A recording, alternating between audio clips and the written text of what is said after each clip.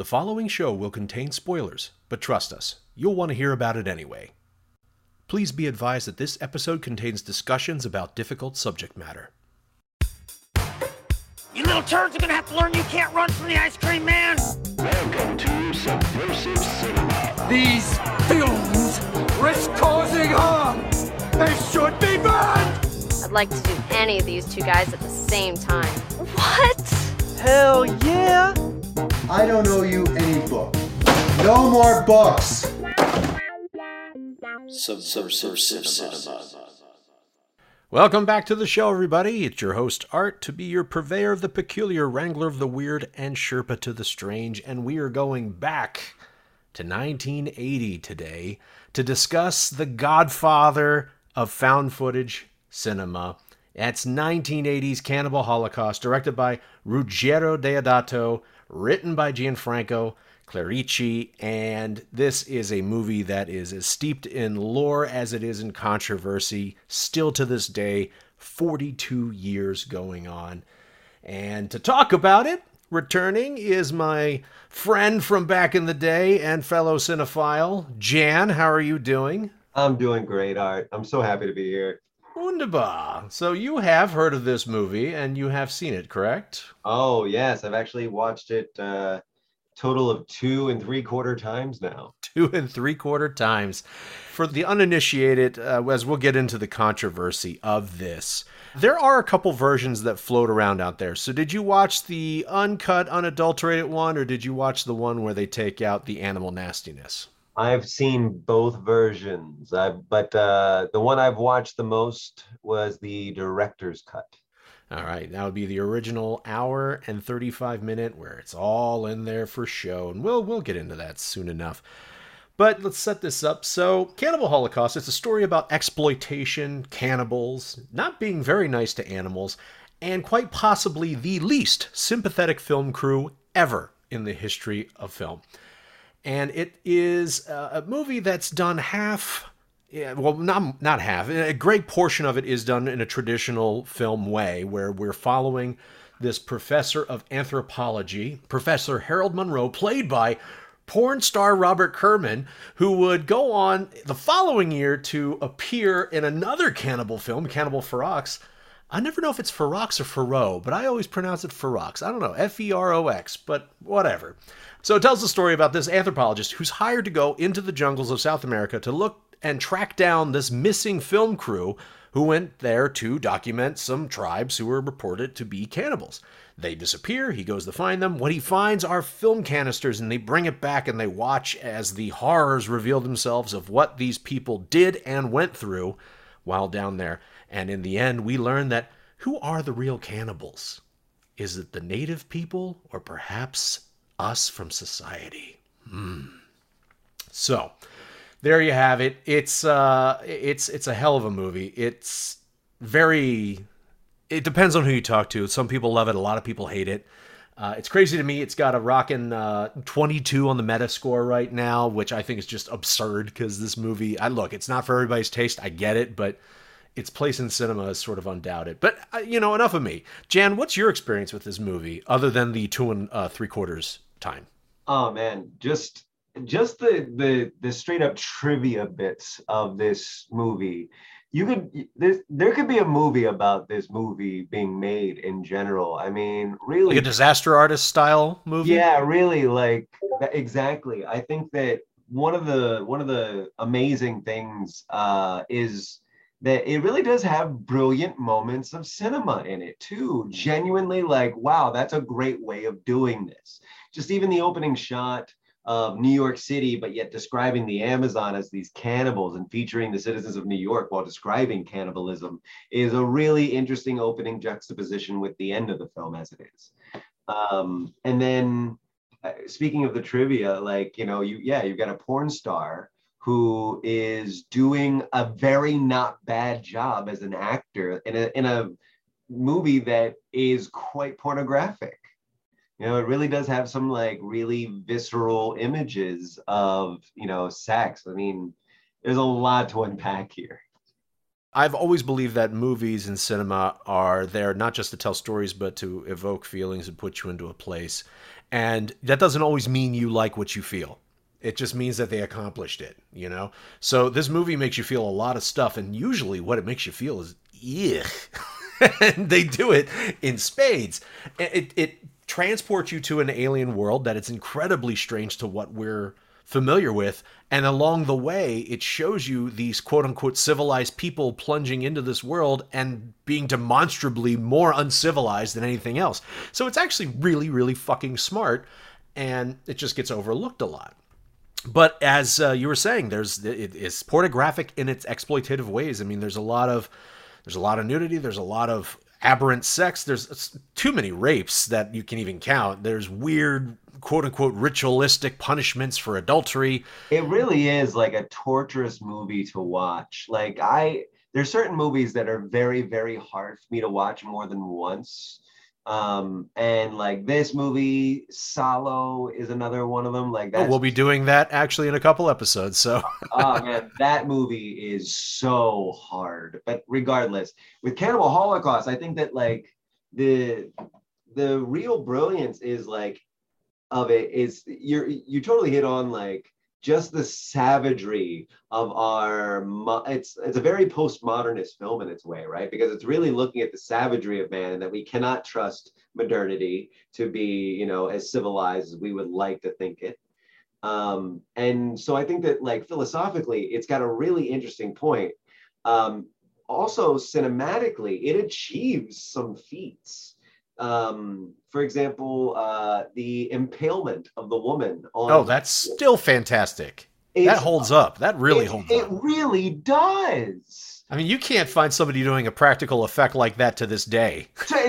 Like this individual, do you know how they did this? Yeah, from what I understand, she was sitting on a length of wood with a bicycle seat. She was sitting there, and then she was holding like balsa wood or something that was carved into a point in her mouth, stood perfectly still, and just held her breath. And it's just age old, you know? That's so you know about the court case in Italy then? Oh yes, that's part of the fun stories about this, like is that the director was dragged in on charges of murder, that he killed his actors. He sold people on the idea that what they saw in these film reels was real because there was actual violence in the film. Unfortunately, it was against animals. I'm not saying that was a great thing to do, but in terms of the time and the idea behind it, it was genius to essentially show people an animal snuff moment and then connect it to very well filmed and staged, you know, human murders that are, you know, fake, but it connects in the audience's mind that I just saw this turtle get taken apart. Therefore, this human that's getting taken apart must have also been real too. You know, if I think about this like cinematically, it's a really interesting Kuleshov effect in a way, because you're showing violence and then you're showing violence on another person, and because you've seen the violence to be real, and you know that is a real animal that is being killed, that is suffering, you know, and then whenever you see a person, of course you would connect that to being that happened to that person as well. You must have, if you're willing to kill these animals, you must have killed these people. Yeah. And it's just like, hey, you know, dude, it was 1980. I mean, anything fucking went, you know, and it was in South America. Anything could happen. So, and this is also in like the peak of this whole snuff this, everything that, you know, you had the movie Snuff itself, which was sitting there trying to create this impression. And, you know, it was just a weird fucking time where everyone's just going out for just trying to do this visceral thing. I mean, the year before, there was Faces of Death. So, it was I feel like that was, there was like a 3 or 4 year period of late 70s, like 78 to 82, 83, where there was a big shift in, I don't want to say the sensibilities of cinema, but there was a sudden push for boldness and like, hey, we're going to really try to, you know, shake things up and really, really make people have an experience in the cinema that they don't know if it's real or not. You know, it's like really shake their shit.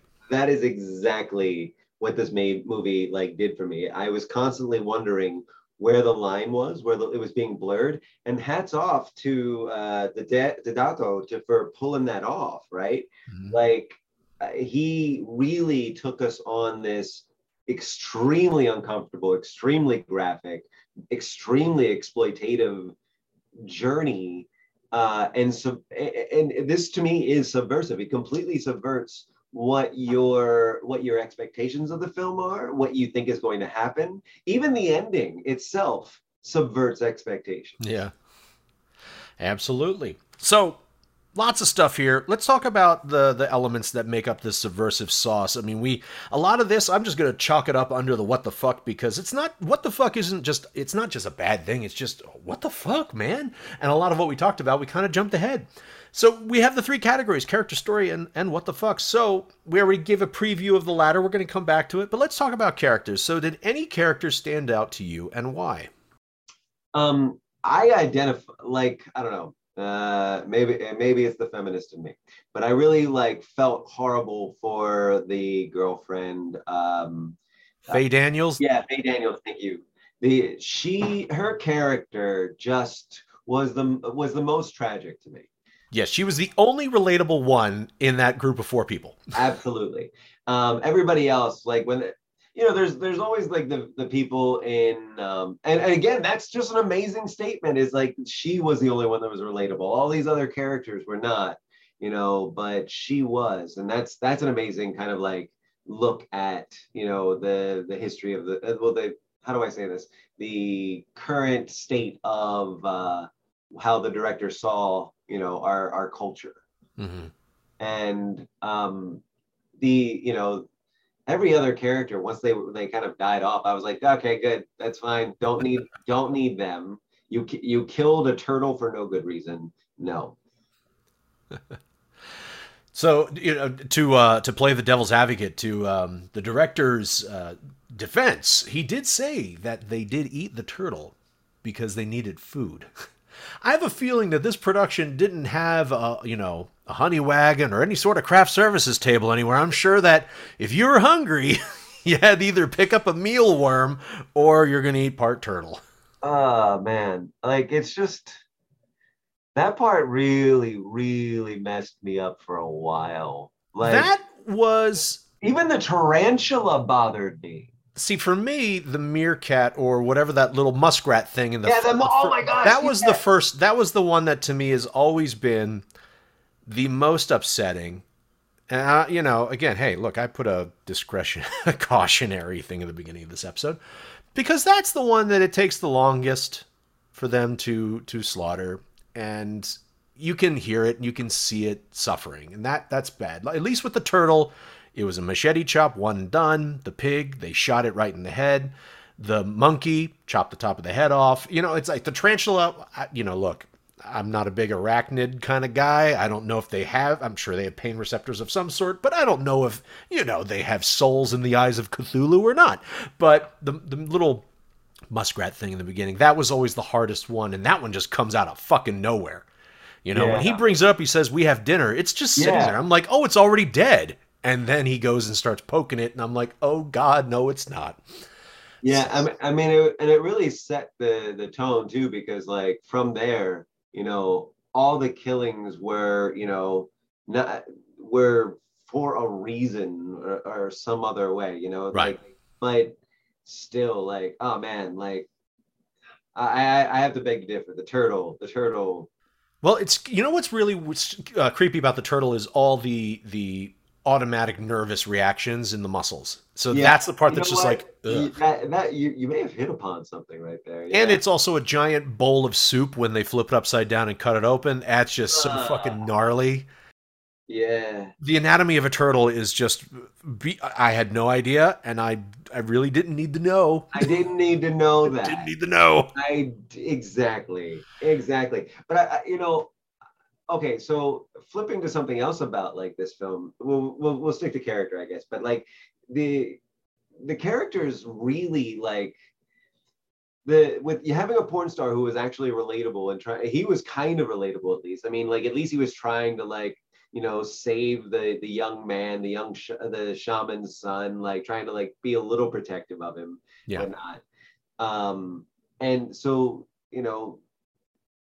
that to me was like at least somewhat redeeming. Like I hate to use the term, but he did have his save the cat moment, Yeah. He's the character, because you actually pulled up the one I was going to mention, because there's not a lot of redeemable people in this film. No. Faye Daniels, I did feel bad for her. You know, she always had this feeling from the first time you see her, when you actually get into it, you know, in the introduction scenes, it's just, you know, from the outside point of view, and she seems no better or worse than the rest. But when you get inside their world and you're seeing the film canister footage where, you know, she just came out from getting a shower, you see her as herself, and then she is, you know, this lone person of sanity and with these three knuckleheads. Yeah. But you got her. So I'm just going to lean in on our boy, the porn star, you know, Professor Harold Monroe.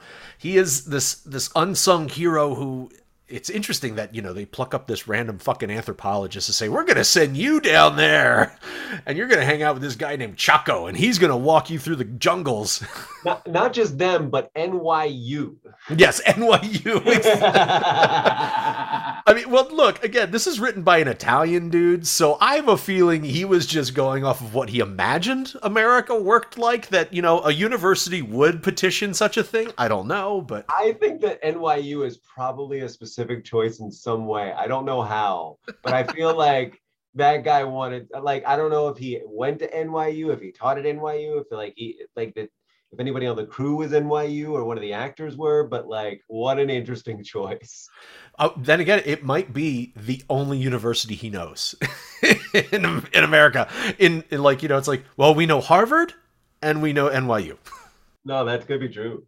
But yeah, I got to give it up for him. I mean, look, again, as we said, he turned out a pretty decent performance given that he comes from, you know, the porn genre. But I think he did very well for what it was. And also, I think that it helps that, you know, there was a lot of people in this movie. I think there was only, he was him and maybe I think two other people were American. Mm-hmm. And everybody else is Italian or South American. And I think that coming from the adult film industry, there was a sense of fearlessness that was necessary for a movie like this. I would be hard-pressed to imagine too many, at least American actors now, animal cruelty aside, who could go and do a film in this style, you know, and just let it all be what it is, you know? There's a certain sense of just letting it go and being themselves with this. I don't know, everybody in this has turned out some fearless shit, I'd say. You know, really, truly, I mean, the commitment to the roles, you know, even whenever the acting is well below par, sure, like there's a commitment there that like is really quite forgiving at times. And like you're still like, all right, fine, I'll go with you on this journey, you know, like even though you don't know how to say lines, I feel like you are trying to embody this character. It's interesting because I feel like out of everything, the stuff that would be the hardest to film, which is everything out in the jungles and all that stuff, you'd imagine would be the easiest to suffer from poor acting, production, whatever. But I would actually venture to say it's the stuff that's back in Civilization that has the worst acting in it. Yeah. Like, I mean, look at the professor's, like, he takes the assignment, he puts his pipe in his mouth and he walks off. Like the directing is kind of comical there. It's oh yeah, kind of funny there. I mean, I just love the way that this is how the group of the NYU people who are overseeing things, this is the discussion they're having about the footage that's been found. And you would be the ideal host for the program. That's right. Professor Monroe, as an eyewitness as well as a scientist, you would be the most... Yes, but before I make any decision on this, I'd like to review all the film material. As yet, we've seen none of it. Professor Monroe, I can assure you that they knew exactly what they wanted. That may be, but meanwhile, they're all dead, aren't they? Acting? So acting. It was just so much better when they're actually in the moment there. And you know what? I guess I suppose when they're filming out in the jungles, there is that you're in it. I mean, there's very little acting required. You're in that world. You are in this skin. You know, when you're playing a suit back in the comforts of the city, then you really are playing. You know. Yeah, and you got to really hand it to the director for like having the boldness to like, we're going. We're actually gonna go. Like we're actually going. I know that like, people might want to shoot this on a studio, but we're going. We're not doing this in Florida. We're going. Yeah, exactly. This is not the Everglades. Please check your body for leeches. I wonder how many actual leeches there were on this thing. Probably enough. So many. So we had that sort of thing. Now, we already talked a little bit about the story, but so as a story, how did that work for you? I mean, it made sense, yeah? And I mean, did the narrative structure of it work? I mean, what's your take on the story? Because it is, half in real time, then it's like backwards and back to the, what's your thought on it? Well, I think that we are I can see why this didn't really work in the 1980s. They weren't used to an editing style that he was using. Yeah. The editing style is something almost Christopher Nolan-like at times, like he really does play with time and experience in story.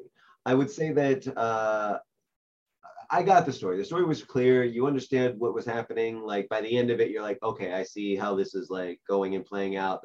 I think that they try to do well with featuring the film canisters to like explain that like once they got them back, as you're watching them and you're seeing this found footage, but it is a little jumpy. It does like move around in ways, and you're like, wait a minute, hold on, wait, are we back to watching something? I feel like we're back to watching something. Okay. So it wasn't like a super, it was by no means super clean of a story, but by the end of it, at least the director does save you most of the confusion by the end of it, I guess is what I'm trying to say. Right. I would agree. It's, it works. It was new for what it was at the time. And again, it being laying the foundation for the idea of found footage of that we find, really video or film and it's real. And it was interesting because it had been a few years since I watched this. So seeing it again and realizing it's like, well, I guess audiences back then, the only way you saw a movie is you go to the movies. That was it. You didn't get to just pop on a film whenever you wanted to, unless it was broadcast on television and you went to the theaters. So access wasn't that often. So, we take that for granted that we can see as many movies as we want at any point in time. So to watch it, it felt disconnected in that how could anybody have thought that what was in it was real? Because there's enough movie around it that there's no way it was real. Yeah. But again, back then, you're only seeing one movie a month, maybe. And whenever you see a movie, could be the last time you ever see it. You never know if you're ever going to see it again, because nobody had the idea of VHS on the horizon until like 2 or 3 years later. Yeah. So, well, you actually bring up a really interesting kind of like, I guess, philosophical thought of, is found footage really a feature of analog filmmaking more than digital? It feels like it had more weight or more gravity in those times than... I would totally agree with that. I would really agree with that. Because I mean, you think about like now, if you found a USB and on it was a video file of found footage, like there is in that idea a question of, is this been modified? Has this been manipulated? Mm-hmm. But with film or VHS or, the more analog components of cinema or film, photography, etc., that's much harder to do, and it allows for a more realistic, or I guess for more realism in found footage. Blair Witch, mm-hmm. right? Like I don't know that we'd have a Blair Witch without this film. Yeah, absolutely, and then there becomes that big spiral of then because of Blair Witch, now we have Paranormal Activity 1 through 87. So, is what it is. Right. So we dig it. We dig the story. We dig that. Let's get back to the fun stuff about what the fuck was going on with this movie. One thing I thought was wonderful, and the Italians have always done this sort of delightful juxtaposition, whether it's with any narrative intention or if it's just a weird flight of whimsy on their behalf. But I love this underscoring that happens when the asshole film crew is setting a village on fire and they're trying to kill people, and you have this musical cue.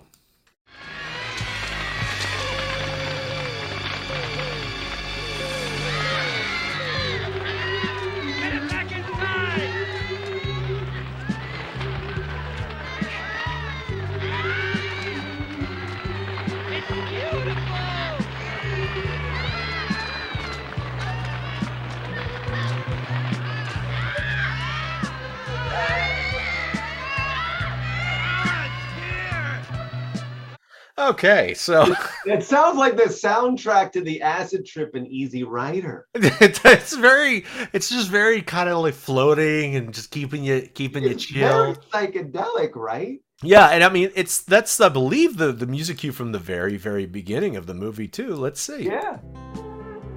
It is. So I was wow. Because the first music cue makes sense, this weird wow stuff, because oh my god, they're setting a fucking hut on fire and they're pushing all the women and kids inside. And then as soon as they start escaping, we get this weird happy-go-lucky sort of haunting melody as they say it's beautiful, keep them inside.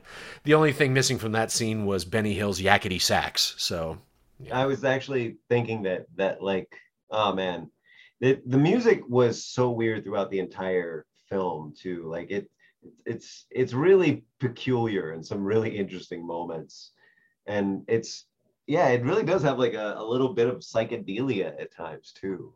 Yeah, absolutely. Oh man, what other things stood out to you and made you go Well, I mean, going back to the trivia, the court case in Italy. Ah, yes. Okay, so if you've seen this movie before and you haven't really done the research on this, there's a scene where the camera comes out and it shows this woman that we were talking about earlier impaled on like a spike.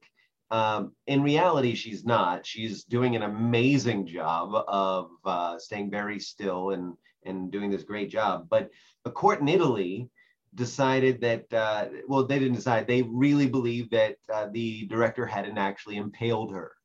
They could not. It's so good.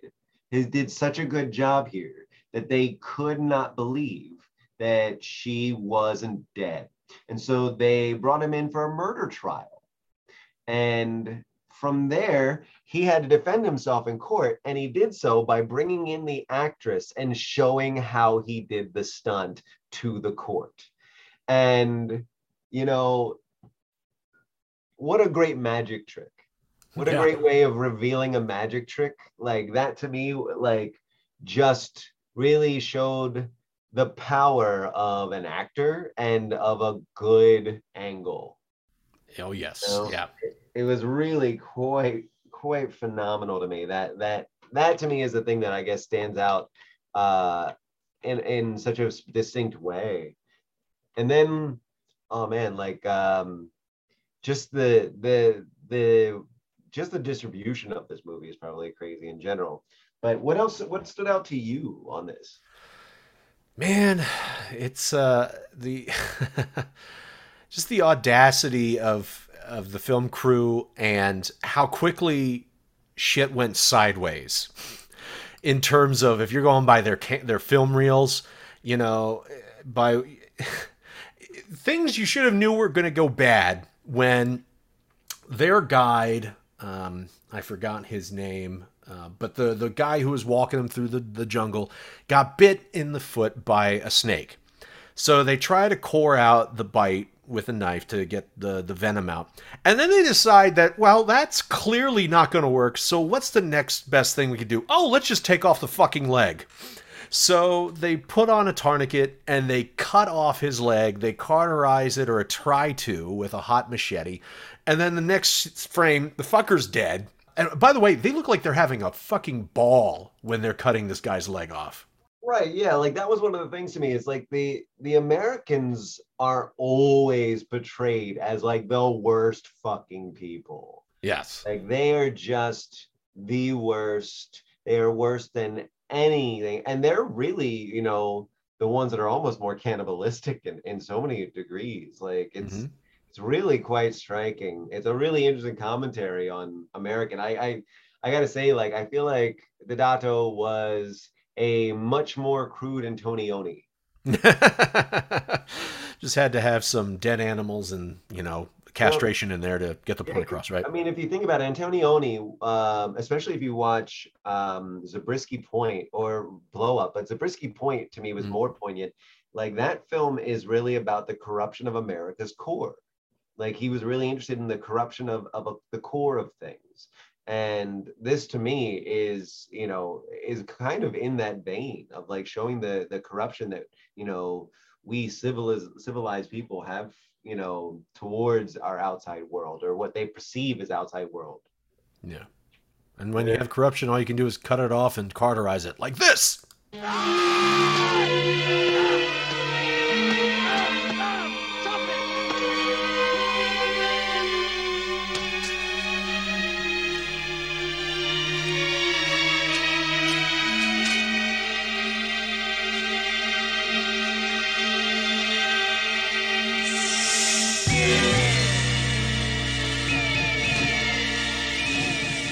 So he goes through all that only to have this be his legacy. Felipe was a great buddy and a top-notch guy. We'll miss him. But even more, we'll miss the security he gave us.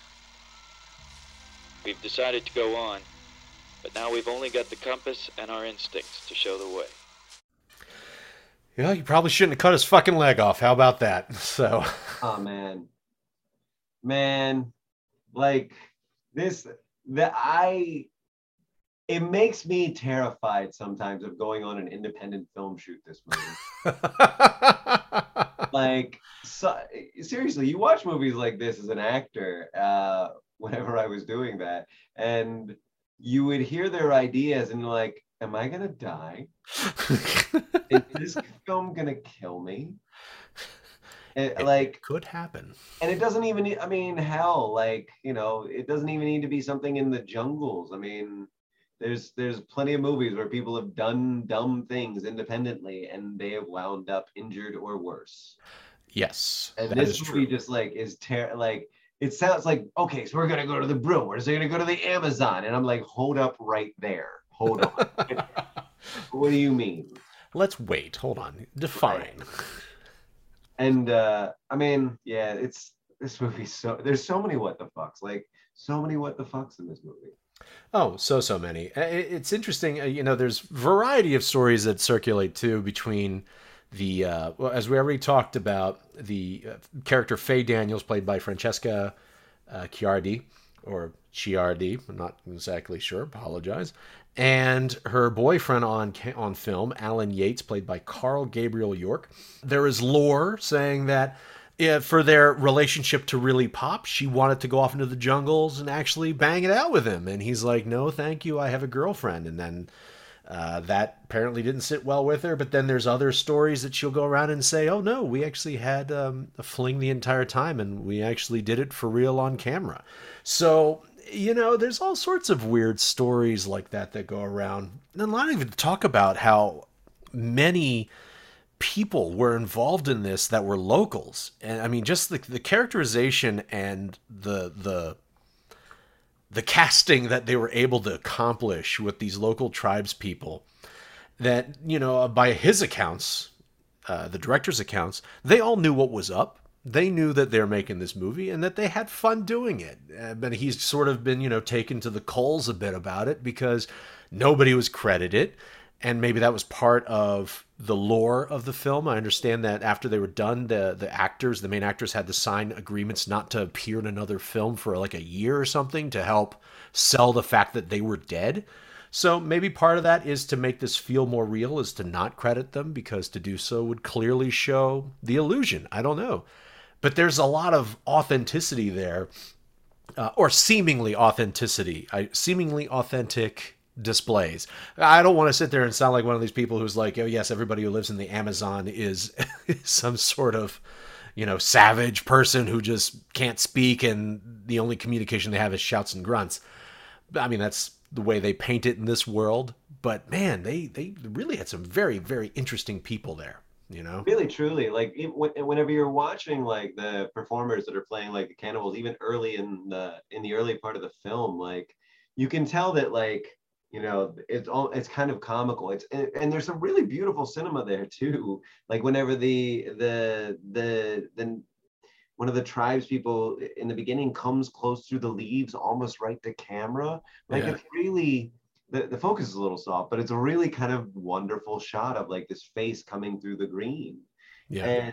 And, just for the thing, I guess that's also what the fuck to me is that it has really, really good shoulder, like handheld shots. Yeah, actually, I mean, because imagine there's no steady cam involved in this shit. They're holding this stuff. So like this, like, you have to be, if you're the director, also really proud of the cinematography. And what the fuck, though? Like, it's really just quite a striking example of the power of cinema to just surprise you when you don't expect it. There's like, it's a crazy film. Such a crazy film. I couldn't say it better myself. So let's answer the big important question, Jan. How subversive is this film? How saucy is it? Mm-hmm. I don't know how much more subversive you can really get with a film. This is up there in one of my tops, like for subversive. I mean, it's really quite unexpected. Even the story alone, without the trivia, the story alone is absolutely, subverts your expectations, subverts how you see the process, subverts how you see the characters in the beginning compared to the end. Who you become sympathetic with versus who you don't. Yeah. So, and then you add in the actual production of it, and it's just magnified like 100-fold. I absolutely agree. I feel like, straight 10 for me. This is an example of, grab the audience and lead them one day, yank them another way, yank them another way, and you just never know where you're going to end up. And by the end of it, you were fucking grabbed, shook, and took. And it stays with you. It stayed with me all these years since I first saw it, and it'll stay with me for all the other times I see it. So, I'm gonna nerd out here for 1 second on Italian writers in general. Because there's a playwright, he did a couple of films, but he was mainly a playwright named Luigi Pirandello. And Pirandello really liked to play with the audience's expectations and the audience's and character. He was really interested in character. And this film subverts you in a very specific Italian way with its character and its plot. And I feel like it's a hallmark of what Luigi Pirandello, who, if you ever get a chance, read 6 Characters in Search of an Author. It's an amazing play. Mm-hmm. But you really are subverted by the characters, the characters, expectations, and where they even, again, like I said, where they wind up. It's really just, I don't know if this film could ever be called a masterpiece, but you got to respect it for what it does. Amen to that, man. You have anything you would like to share with everybody before we cut you loose for the day? Anything you got coming up or anything that people could look you up for? Yeah, actually, a friend of mine, Zane Johnson, he's got a production company that is called Film Menagerie.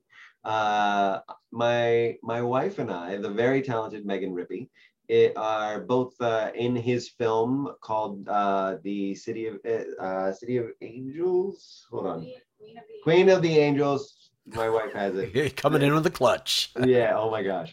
But Zane is directed this film.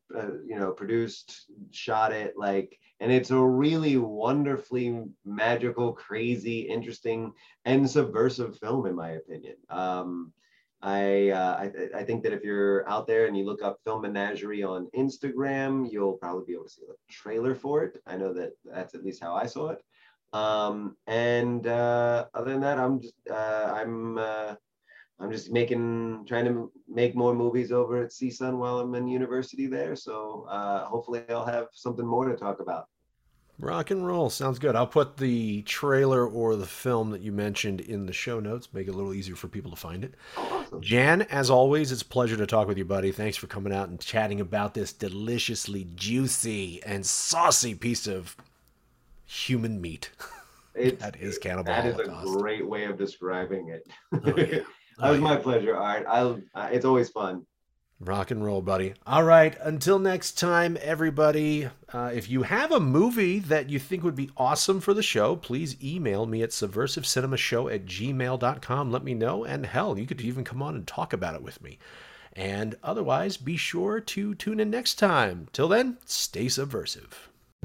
If you enjoyed the show, make sure you leave us a review and a 5-star rating at your preferred podcast provider. Tell a friend so they can check it out too. And follow us on Instagram at subversive_cinema for more content. Subversive Cinema.